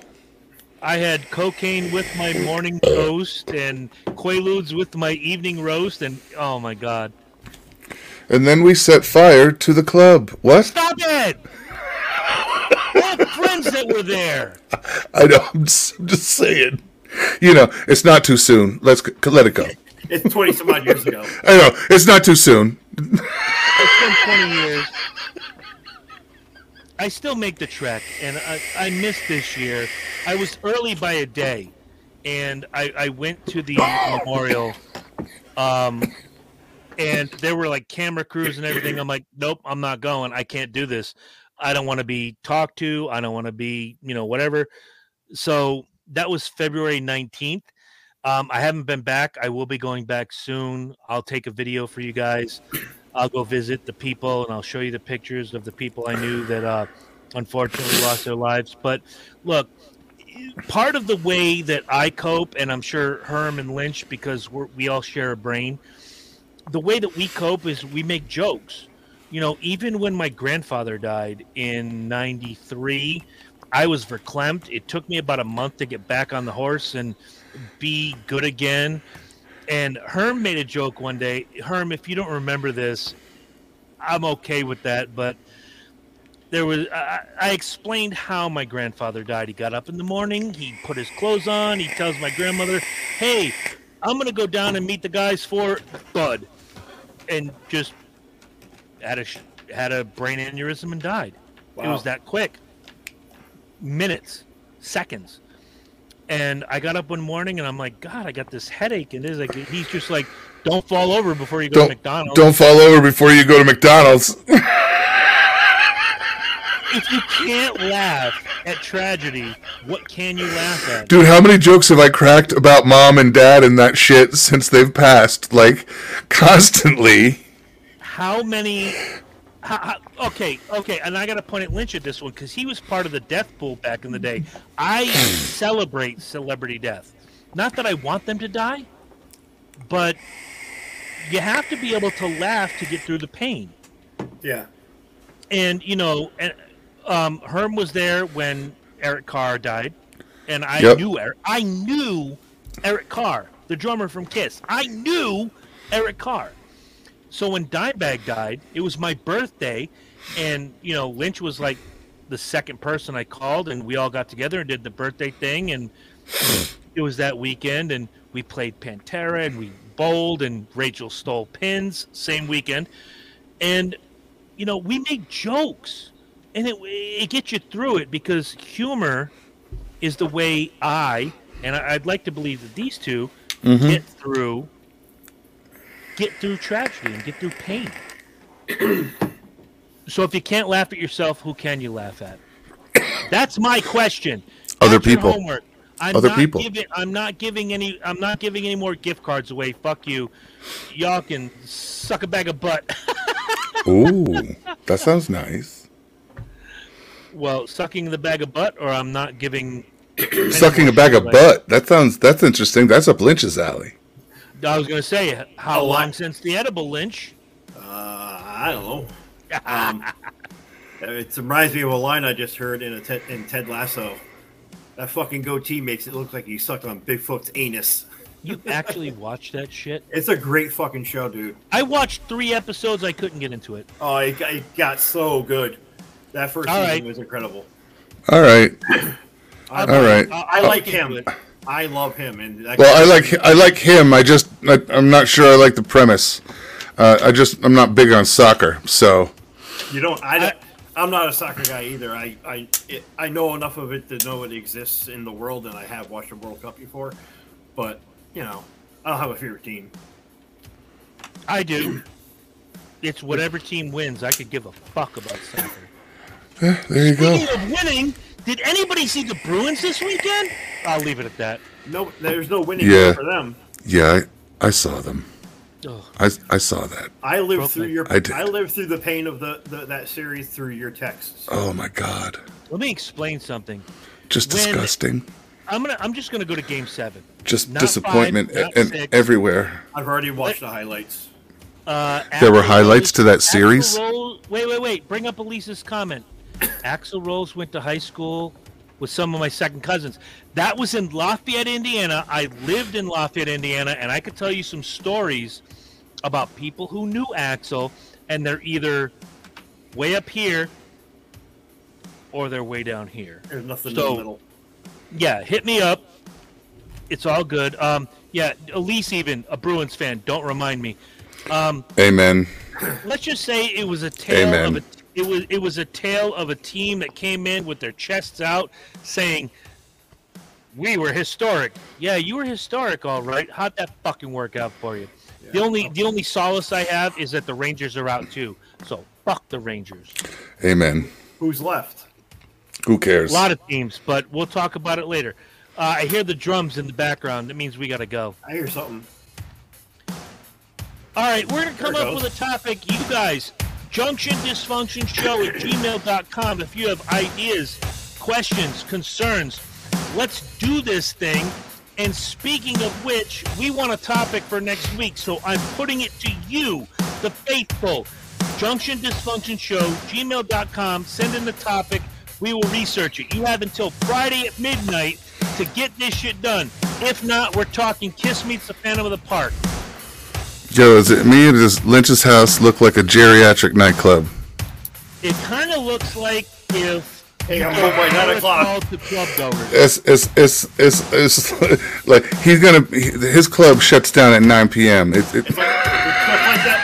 It's exactly like that meme you posted the other day. You gotta hurry up. You gotta hurry up. The music's quiet and the club shuts at 9. Coming on in 20 minutes. We gotta go. For real. Can't mess with that kind of Southern justice. You guys want a show? Next week is your opportunity. You have until Friday, midnight. If you're watching on YouTube, if you're watching later, we'll think about it. What would you like to hear us talk about? That's that. Too shy. Hush, hush. I'm just gonna say, stick around till the end of the show. It's not me this time. Guys, have a great week. Sleep soundly in your beds tonight. Judgment falls upon you at first light. I'm the hand of God. I'm the dark Messiah. I'm the vengeful one. In the blackest moments of a dying world, what have you become?